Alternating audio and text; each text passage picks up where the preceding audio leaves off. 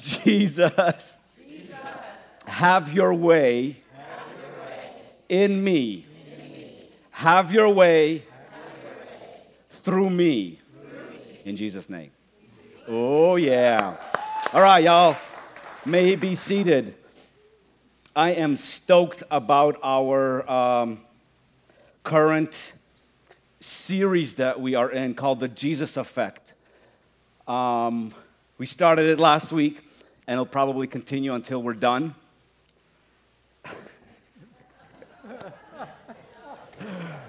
You're welcome. I'll be here all till 12. And next week is Easter. Wow, it's moving so fast. We're in Easter again, and it's 2019. Sheesh. It's fast, guys. It's fast. It is too fast. That is true. This Jesus effect, I talked about and been teasing about for the last few weeks, and last week I hit on this concept and this thing that we all are familiar with, and that is going after our city, reaching our city. And I really believe that that is a season that is interesting. Huh.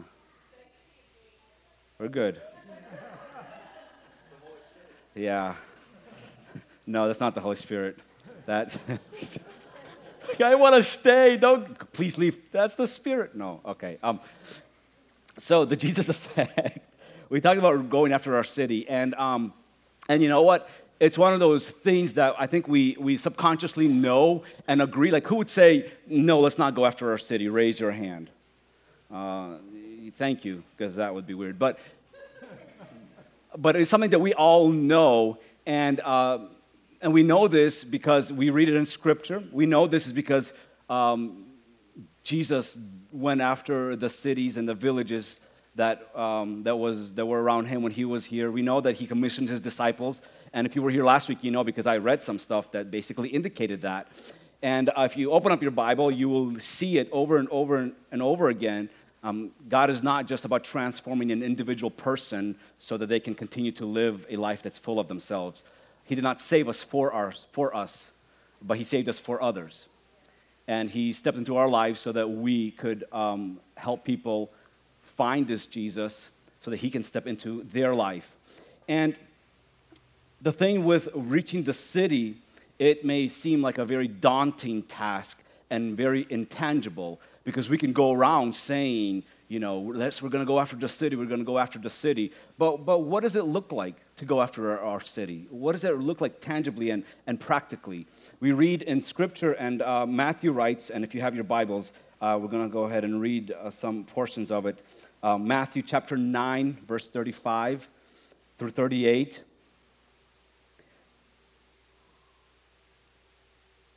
Something has to trigger us in order for us to go after our city. Because if we just do it just to obey, then that is going to run its course, and we're going to do it grudgingly and not in a way where we are called to do, and we're probably going to cause more damage than anything. We're like, oh, okay, so, you know, Jesus, all right, come on, hurry up, buddy. You know, I don't got all day here, you know. There's something about doing something joyfully, because when it transforms your life, it has the potential to transform someone else's life, right? And you know yourself in such a way where if God can shift things in your life, that should give you faith that God can shift things in someone else's life. Amen. Right? Like, that's like, in Matthew chapter 9, we read this. And if you've been in church culture, you've read this before, so this is not a new passage. And I think, yeah, there we go. So Jesus continued going around to all the towns and villages. He took an Uber or a Lyft and then took airplanes to go across the nations to be with real poor people, because that's what it means to go out into the world, right? He walked to towns and villages. Anybody want to walk to downtown Asheville in the rain? I mean, imagine if it's not raining and you're walking and it begins to rain. Like, what do you do then? You know what I'm saying? Well, if you're halfway there, you may, But Jesus it's, I think that we tend to like decorate a simple account that Jesus continually, not just once or twice, but he continually went from village to village, town to town, despite the weather. Some people love the rain, so they'll go in the rain, but what about in the heat? What about in the discomforts of having a journey or a town that takes you longer than one day to walk?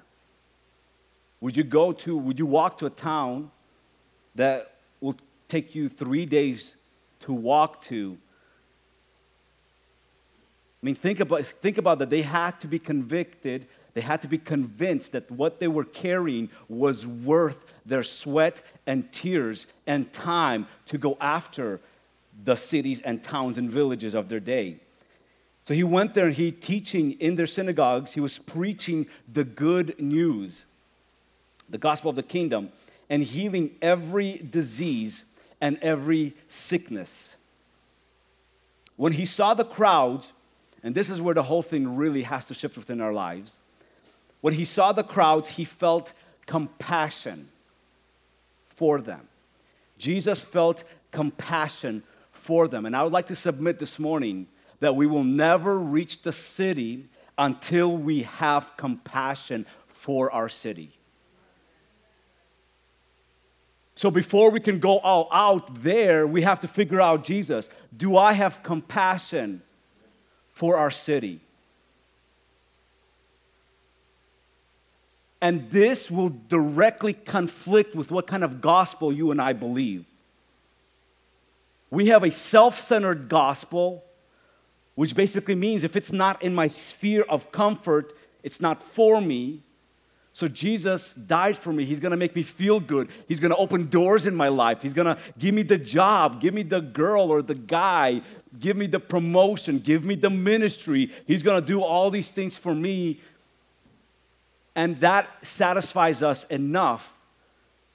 And if that is you or I would challenge that, because that is a very self-centered gospel, which is in essence a false gospel.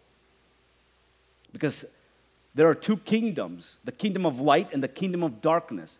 But the kingdom of darkness is not going to come at you and say, hey, why don't you go kill somebody?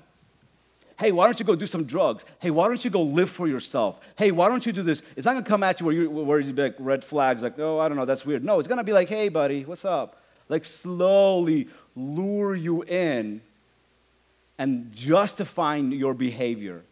And even bringing other people's faults into your sight so that you can look at them and say, well, see, they're a Christian, but look what they did, so then I can do what I want to do. And how many of us have used other people's issues, life, and situations to excuse our selfish journeys and directions?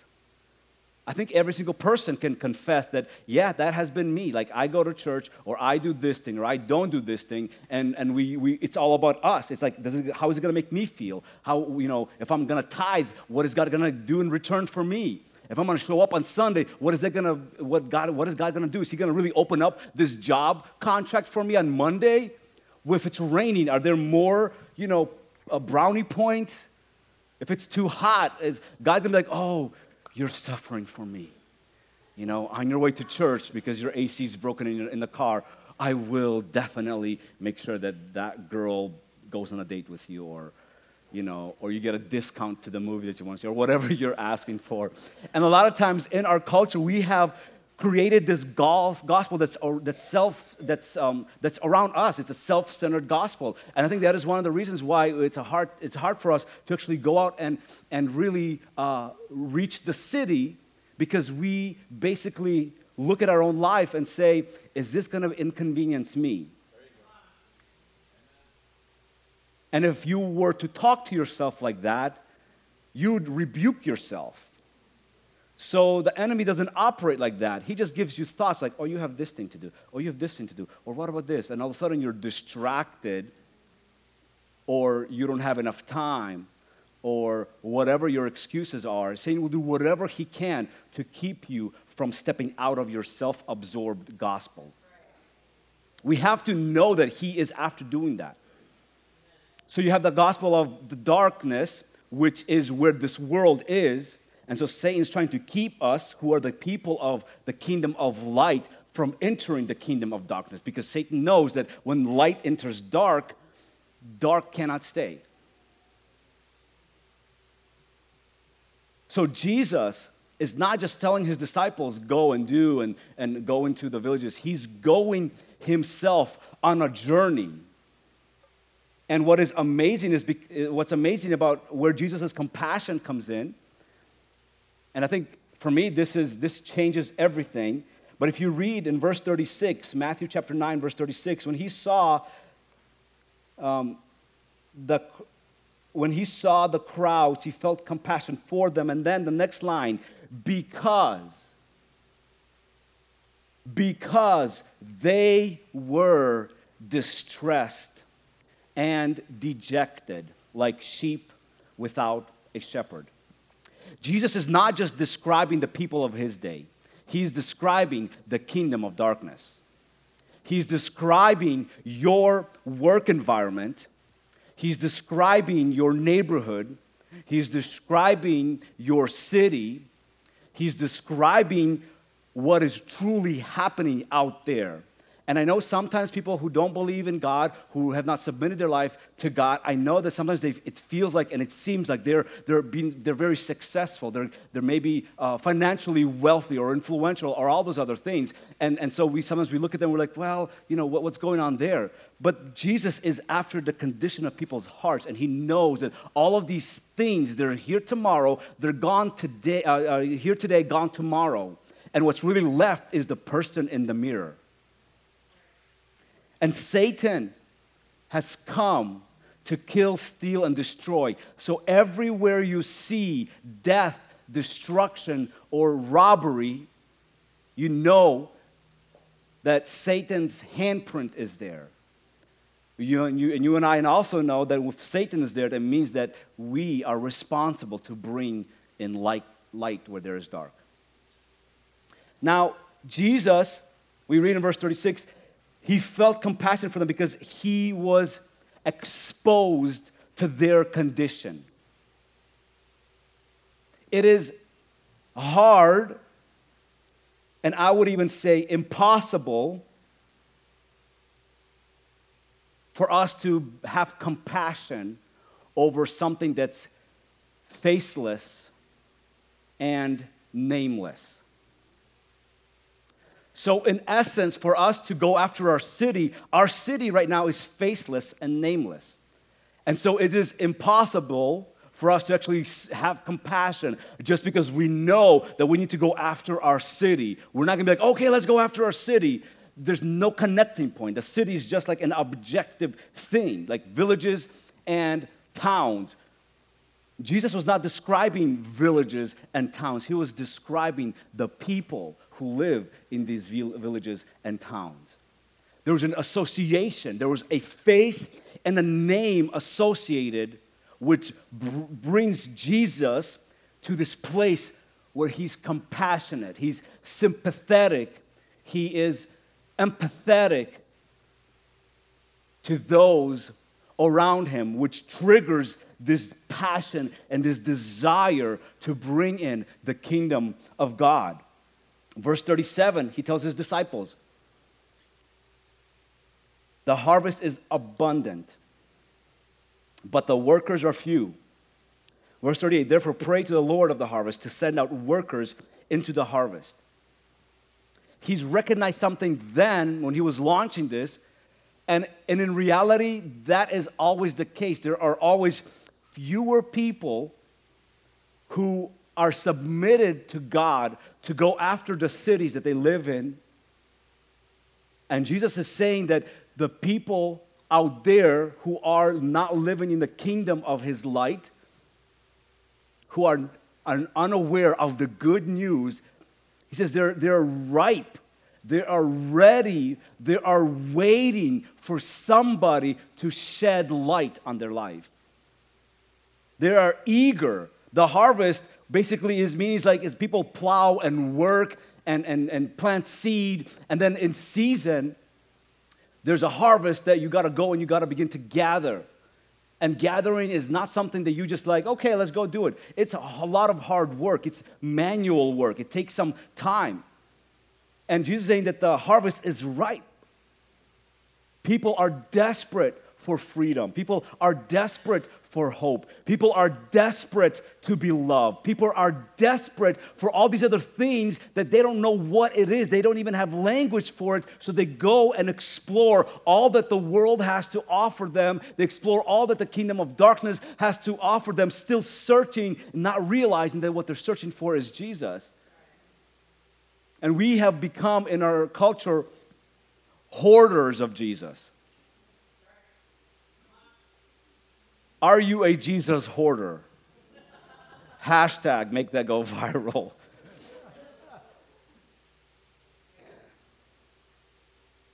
So what we're talking about here is there's a problem in our culture, and since we're in America, we have to do things differently because I think we become really comfortable. And so the message today, and something that I touched on yesterday or last week, is pretty much about being intentional and adopting not just our city, but our city has names and faces. And so intentional adoption, or as you may know as outreach or evangelism, we're calling it intentional adoption because I think that we misunderstand the purpose of it.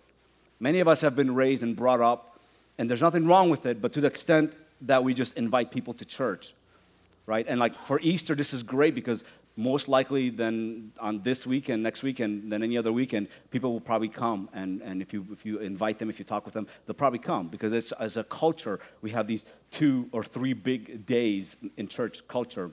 You have Easter, Christmas, and Mother's Day. I mean, it's like boom. And even then, people rely on technology and church budget to market and advertise, which is a real sad state because we almost have to be begged to go and be the light. But intentional adoption is about 2 things. It's about loving and serving those that are currently in our path or those that God puts in our path. Compassion is developed when we put a name and a face behind the city. And that's what we're going to do today. We will never develop compassion for something that's nameless and faceless. So if I can have a volunteer, who wants to volunteer, come up to the stage and be embarrassed? All right, come on, Ann.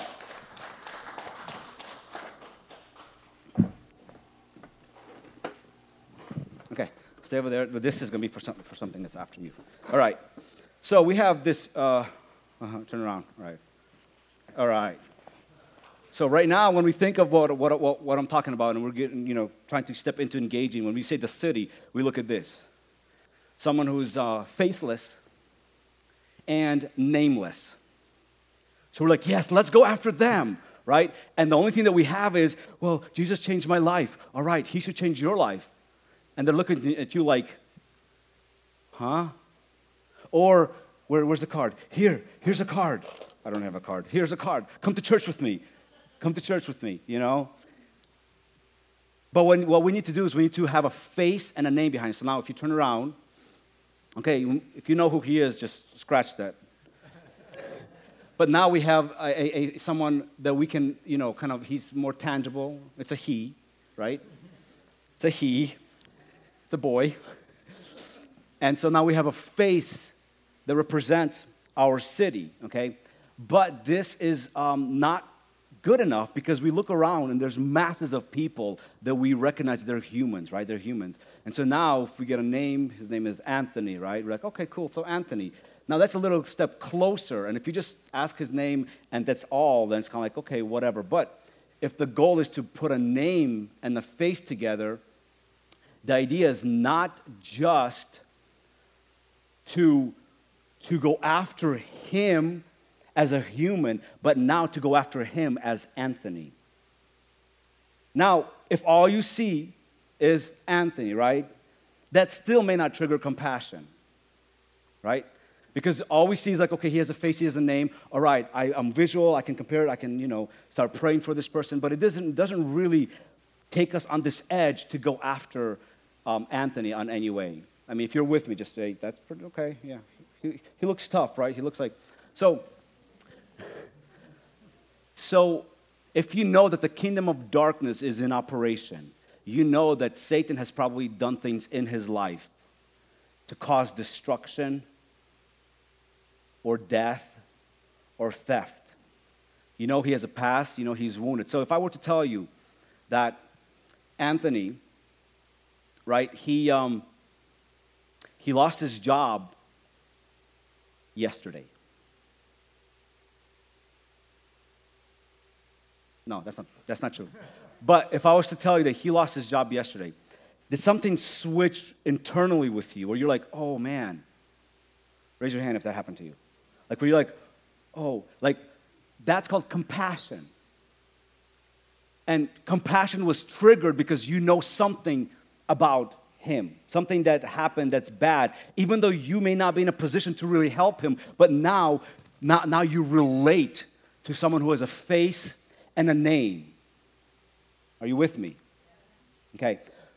So what needs to happen is when we talk about our city, we have to put a face and a name behind our city and be able to engage in what's going on a little more deeper than just, hey, you're Anthony. Oh, great to meet you. Hey, you go to church anywhere? Oh, great, you are. That's great. Okay, see ya. Be blessed. And then be on our way. Or you say, oh, you're not going to church anymore. Here, come to church. All right, man, cool. And leave. Because for us, we feel like we've done our duty. But for Anthony, he's looking at you and like, you don't even know me. You don't know what just happened today, an hour ago, last week, or was getting ready to happen to me in a week or two. You don't know if my wife just left me. You don't know if I have chronic pain. You don't know if I'm suffering any mental conditions. You don't know that my parents are getting divorced. You don't know about my siblings. You don't know about this. You don't know about that.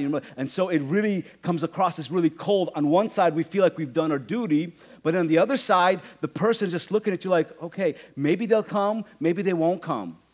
But it becomes really,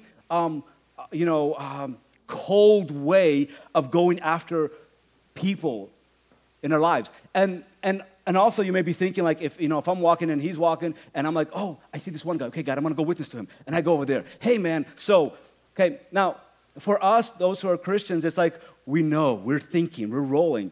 He's looking at me and like, what are you selling? Oh, Jesus ain't for sale. Oh, so you want me to go to church? Or you want me to... That's a sale tactic. I'm going to surface level, hey, what's going on with you? Oh, okay, by the way, I have a meeting that can make you a lot of money in my house on Thursday at 7. Can you come? What? No, I can't explain anything. Just come to my house. Dude, let me pull out my concealed carry. Okay, thank you.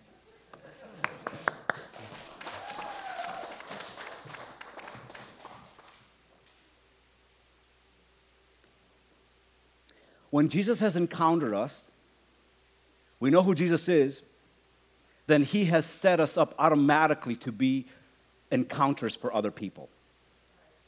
And so what we need to do is we need to move from this cold call way of evangelizing people and asking them, hey, are you going to go to heaven? Are you going to go to hell when you die? People don't really care. They just want to know that you care for them.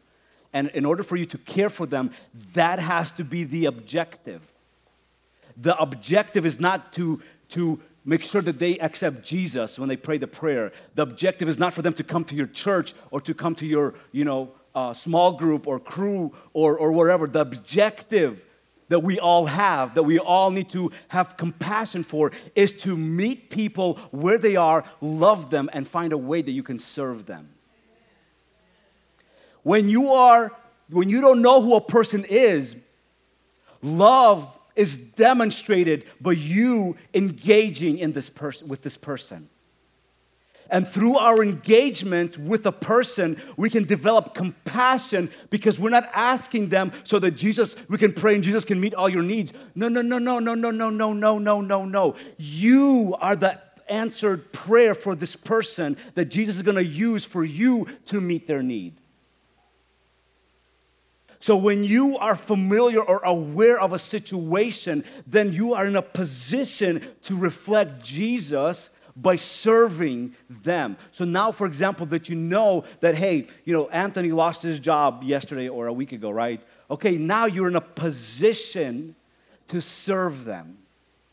And you serving them, you're serving him is not about where you are, but you're stepping into where they are.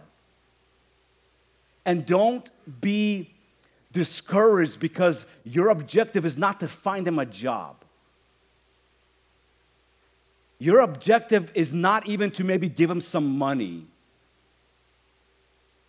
But the truth is that you don't really know what God is going to ask of you to do until you're in the situation where you have encountered a person.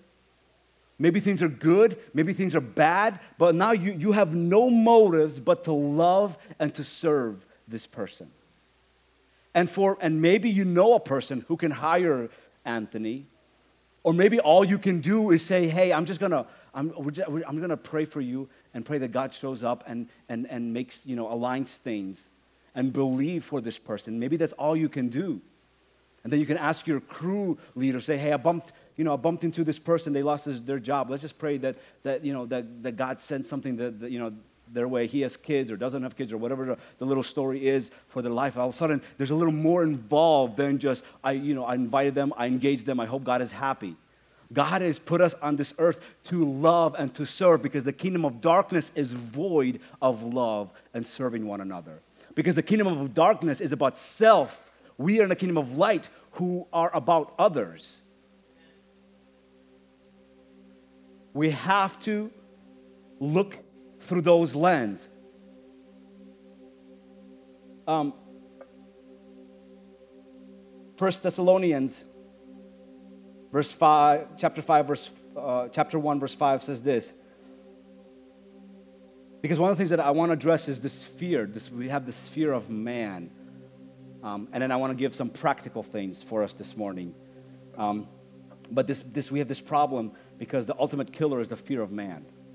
Either you fear rejection by somebody or you live in a state of fear. And you have to understand that when we begin to go after our city, we read in 1 Thessalonians 1:5, because our gospel did not come to you in word only, but also in power, in the Holy Spirit, and with full assurance. You know how we lived among you for your benefit. What we're representing is not something that we've conjured up. When we're offering service to someone, we're not just offering ourselves, but we're representing a kingdom of God that is fully equipped and resourced. And the Spirit of God who basically does everything using us. Acts 1:8 says this, but you will receive power when the Holy Spirit has come on you, and you will be my witnesses. The Holy Spirit is going to empower you, tell you, guide you. So this fear of man, a couple of things that I want to kind of illustrate is that we are going to feel weird sometimes coming up to maybe a stranger, right? Praying for them or whatever, But I just want to distill that this morning.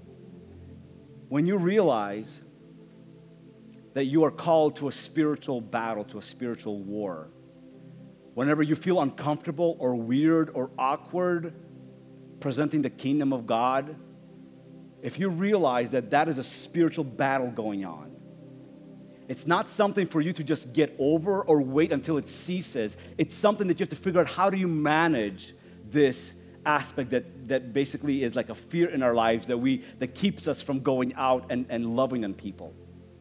So we have to deal with this fear, this awkward feeling, and if we recognize that this is spiritual warfare, that the soul of the person that you're talking to may be hanging in the balance, that you're going to be engaged in something not just tangible. So what's going to happen is Satan's going to go after you psychological and mentally, going to go after you to try to distract you from bringing the light to a soul that's in darkness.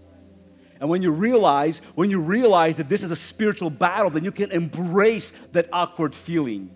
You can embrace that fear and turn that fear into risk and faith and say, oh, I know how I feel, why I feel like this. This is a spiritual battle and Satan. No, I'm going to go anyways.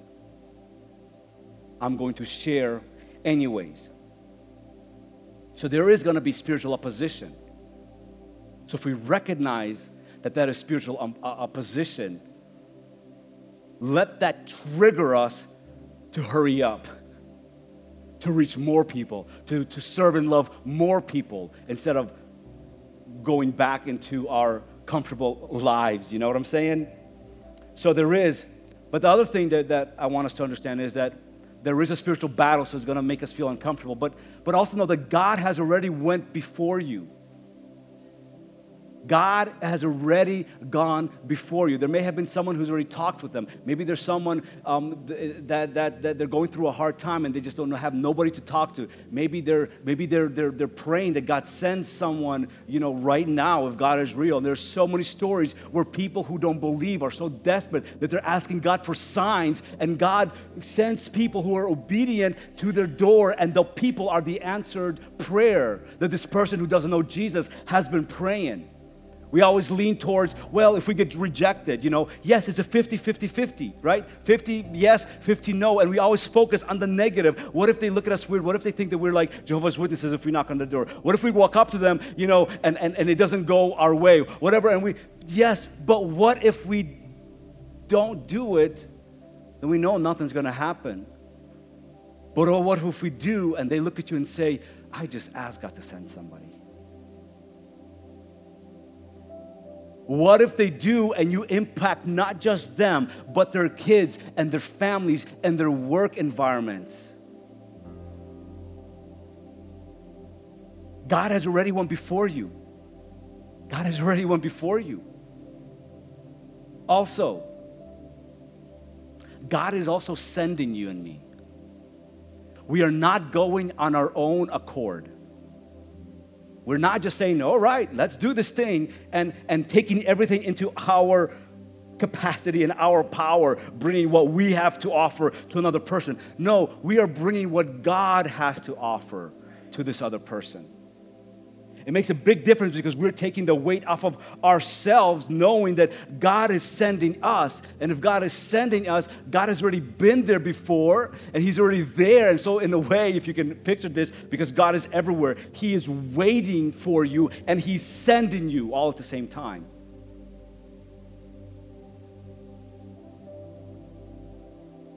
And the last thing is that God is going with you. You're not going by yourself. God is going with you. And so the Bible says that with apostles, He says, I'm going to place you in different environments, and you're not going to know what to say, but whenever you get there, I'm going to tell you what to say. That is one of the things that we have to break within our culture, because we want someone to tell us everything. And we have to memorize the sheet, the Romans road, the 4 spiritual laws. And so we go, all right, Jesus, have you ever had someone tell you about a movie that they've seen, and they pull out some paperwork describing the plot and the scenes and stuff? But to Jesus, we have made this formula where no, you just go. And if all you're going for is to love and serve people, you don't need notes.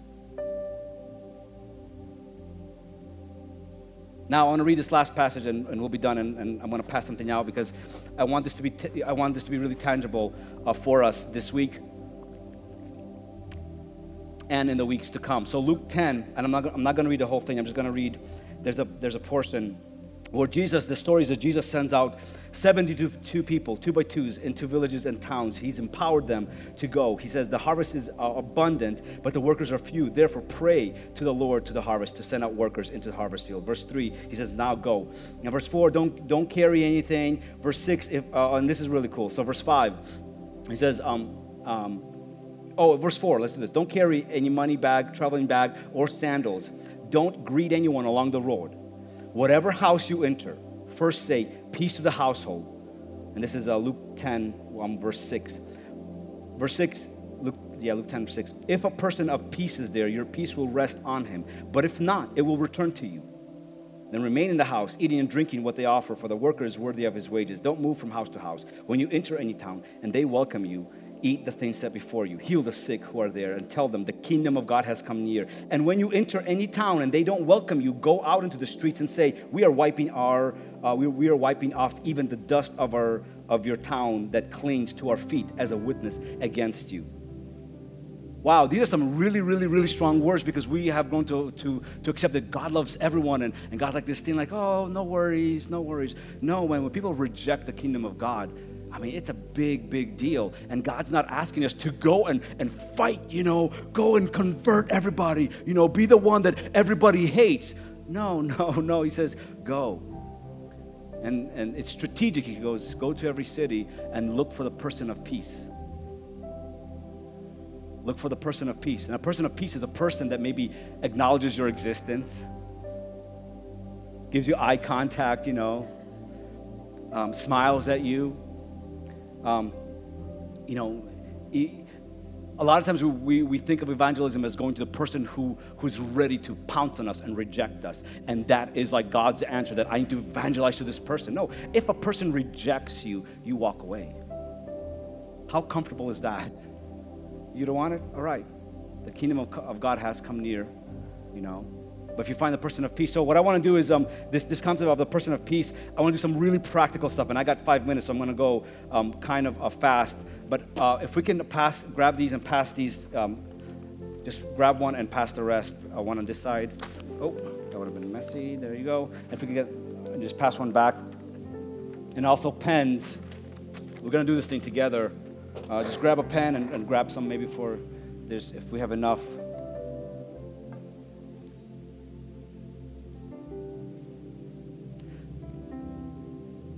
So for me, I'm convinced that we have to go after our city, and I don't think that it's just a matter of something spiritual and supernatural that somehow things are gonna happen.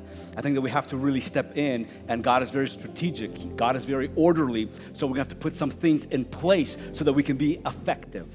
Right? I want to be effective. I just don't want to be busy. I want to be effective.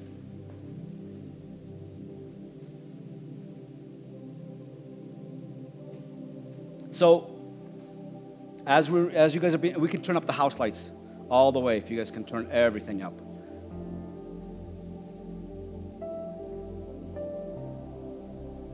You guys ready? Oh, yeah. That'd be the opposite. All right. So, there are two categories of people in our lives. There is one category of people, or one kind of relationship, where it's a passing relationship. It's a passing relationship. So someone you meet on the street, someone you may meet at a wedding or a funeral perhaps, or at a party that someone invited you, or some sort of gathering that someone invited you. So it's someone that's a stranger, that the chances of you actually developing a relationship with them is very slim, maybe based on their distance or your interests or whatever. So it's just this relationship that you bumped in with them, maybe someone on the street, like I said earlier, this is, and a lot of times when we think of evangelism, we think of this, where those passing relationships, where we find someone who's walking and we try to interrupt them to share the gospel with them. And we've nailed down evangelism to that. And I think that's a portion of it, but that's a small portion of it. And until we begin to be able to go and do those things, we have to do something else, which is deal with the second category of people, and those are the permanent relationships within our lives. You have passive relationships, and we have permanent relationships. Two categories of relationships. When you're talking about the person of peace, a lot of times it talks about those passing relationships, those environments where you go in and you don't know anybody, but the love of God is burning in your heart, and you just want to love and serve people, so you kind of look around for the person of peace. Now, in the regular relationships, you have this sheet, and it has person of peace, because I'm going to start there. So on your very, very right, this person of peace can also be, let me back up. So intentional adoption, okay? This is intentional. So what I want to talk about is being intentional right now, not just going after a person that's maybe a passing relationship. I want to focus on this intentionality. So a person of peace. So for example, you go to a grocery store, right? We go to a grocery store, to Ingles, right? There's one, or Aldi, that you go to on a regular basis. You guys have stores that you go to on a regular basis, right? Cafe shops, grocery stores, fast food joints, healthy food joints. Okay, good. So, if we are gonna become intentional, now, instead of going to the store, being on your phone, doing your thing, you walk into the store and say, all right, God, here I am. Now, you go to the store on a regular basis, weekly or bi-weekly or multiple times a week, whether it be Ingles or Walmart or Aldi or Whole Foods or Target or wherever the stores you go to. Now, instead of just going and doing something random, what if you begin to become strategic and go in a certain time to the same cashier and begin to develop a relationship with a person that you can see on a regular basis? They may not be your buddy, friend. You may not go to their house. You may not know any of that. But whenever they see you once, twice, third time, fourth time, now you're being intentional. You're not just inviting them to church on the get-go. You're trying to love and serve them. And so before you know it, you're going to develop a relationship with a cashier. And then you're going to ask about, oh, yeah, so how's your kid? Oh, how did the exam go? Or I heard that your father died, or how's that going? And you're beginning to build a relationship with a person, and you're doing nothing abnormal except being intentional who you go and cash out at. When you grab your coffee, same thing, go to the same person. Try to really be very, very strategic. And so on this column, find the person of peace. Begin to write down. You may not know their names, but say, okay, I go to Ingles, I go to this place, I go to this place, and then begin to say, okay, intentionally, God, I'm going to start praying for everyone, and I'm going to ask you, God, to lead me to the person that is really needing it right now. And you want to know probably the time that your line is going to go fast, probably then. God's going to part the way. You ready to go? Here we go. This person needs your love right now. And you'll be so surprised how no one talks to these people, how everyone ignores them because they are too busy going to church, going to a Bible study, going to their families, going to whatever. So they're just there, and they just need to be loved. Now, raise your hand. Who can do that? Every single person can do that. Why? Because this is still within your comfort zone.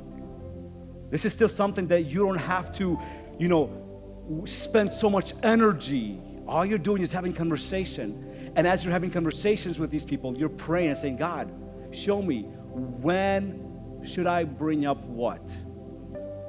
And God's going to lead you. I cannot tell you, say this first, say this second. Make sure you quote John 3:16 and John 3:17.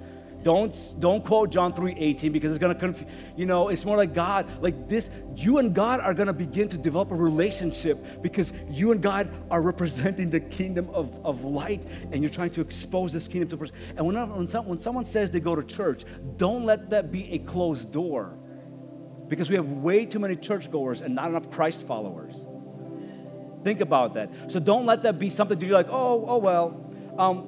Another place is your neighborhood. Some people, your neighbors are dangerous, so you don't go to your neighborhood. But some of your neighbors, well, just don't go by yourself, Sometimes God will tell you to do something, and it's going to be odd and awkward.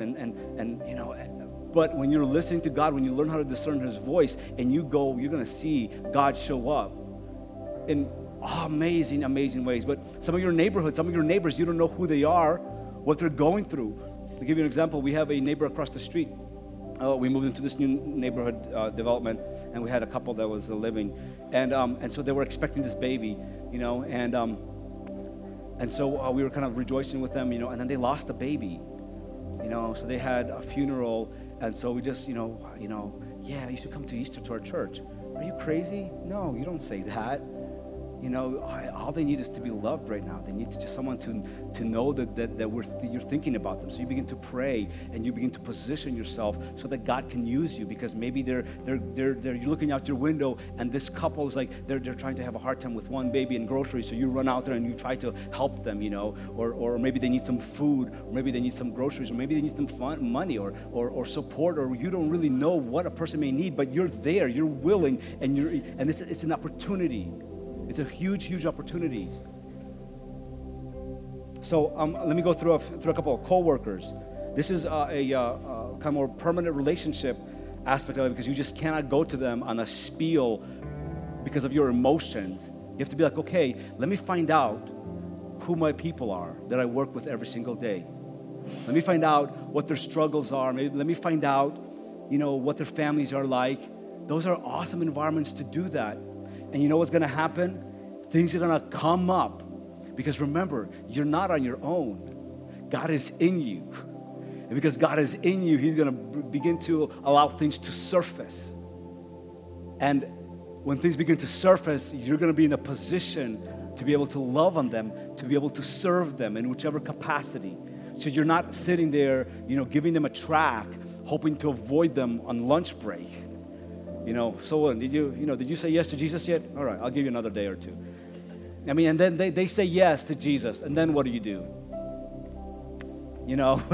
So this is more of intentionality. This is not just, you're basically saying, what if I adopt my neighborhood? What if I adopt the place that I work at? What if I adopt these people, and whenever I adopt them now, I'll adopt them maybe for a year. Say, God, for a year, I'm going to begin to engage these people and intentionally find opportunities where I can shine, where Jesus can be manifested through me, where I can be the encounter that they're waiting for. And so with our coworkers, neighbors I mentioned already, friends. We have a lot of friends, right? And a lot of times our friendships, it's probably the easiest place where we may find out that something's happening with a person. And so if you're just hanging out and there's nothing really happening, you're just friends. But most of the people that I know, my friends, they have a lot of God questions. They have a lot of misunderstandings. They have a lot of issues that they're going through, because friends, what do? They go like, hey, I'm good. And inside they're rotting away. They're trying to reach out, to someone to care for them, to love them, to answer a question. Because we do the same thing, right? How's life? I'm good. And we're friends. And then somebody boom, loses it. And we're like, I don't even know what's going on. I didn't know that at all. And they're your friends and you have no clue. Why? Because we're not intentional. We're not intentional with our relationships. And the last one is a family, immediate or extended. We all have family. Some of them good relationships, some of them bad relationships. So what I'm not saying is to go and just kind of call all your family up today after church, and no, this has to be intentional. This has to be intentional. For example, all of us have a birthday. Who has a birthday? Right? All your family, friends, they all have birthdays, and Facebook makes it really easy even to be able to wish people happy birthdays, right? Just congrats, But what if instead of just writing congrats, you actually become intentional about what you write and say congrats, and actually pray and say, God, what do they need to hear right now?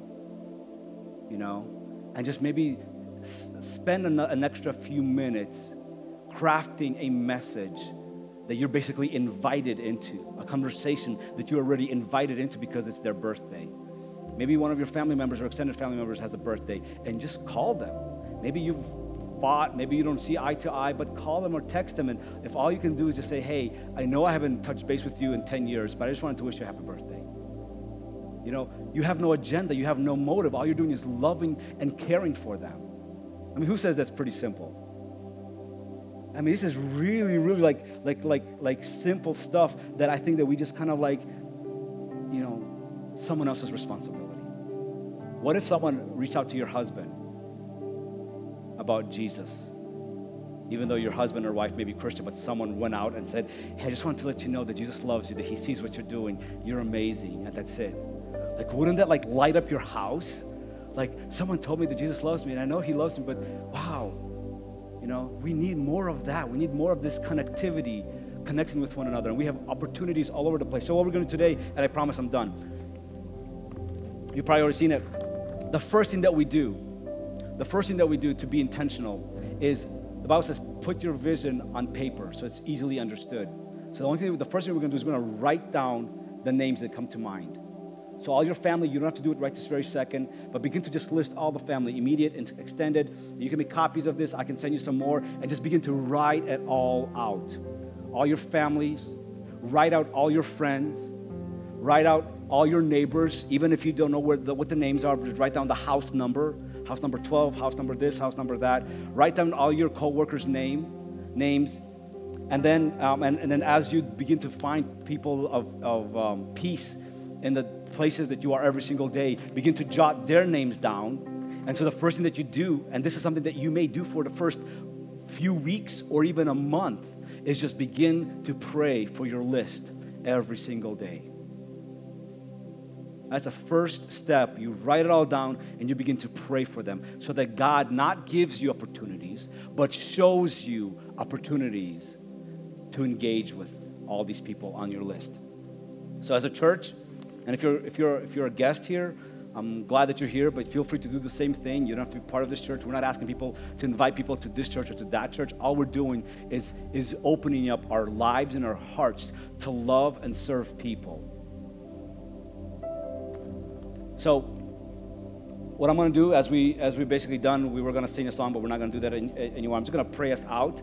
And I just want this to kind of like sit on our hearts. And this list, this is really important. Like, if you don't fill out this list by Easter, don't come to Easter. No, I'm just joking. But this list is important because this shows your intentionality. This shows our intentionality. So, this may take you all week to jot everybody down, but everyone that comes to your mind, specifically those that are not saved, those that are lost, those that are even hurting, primarily those who are like far from God or very even religious, and they're just write them all down, and begin to engage in prayer with this thing. Does this make sense?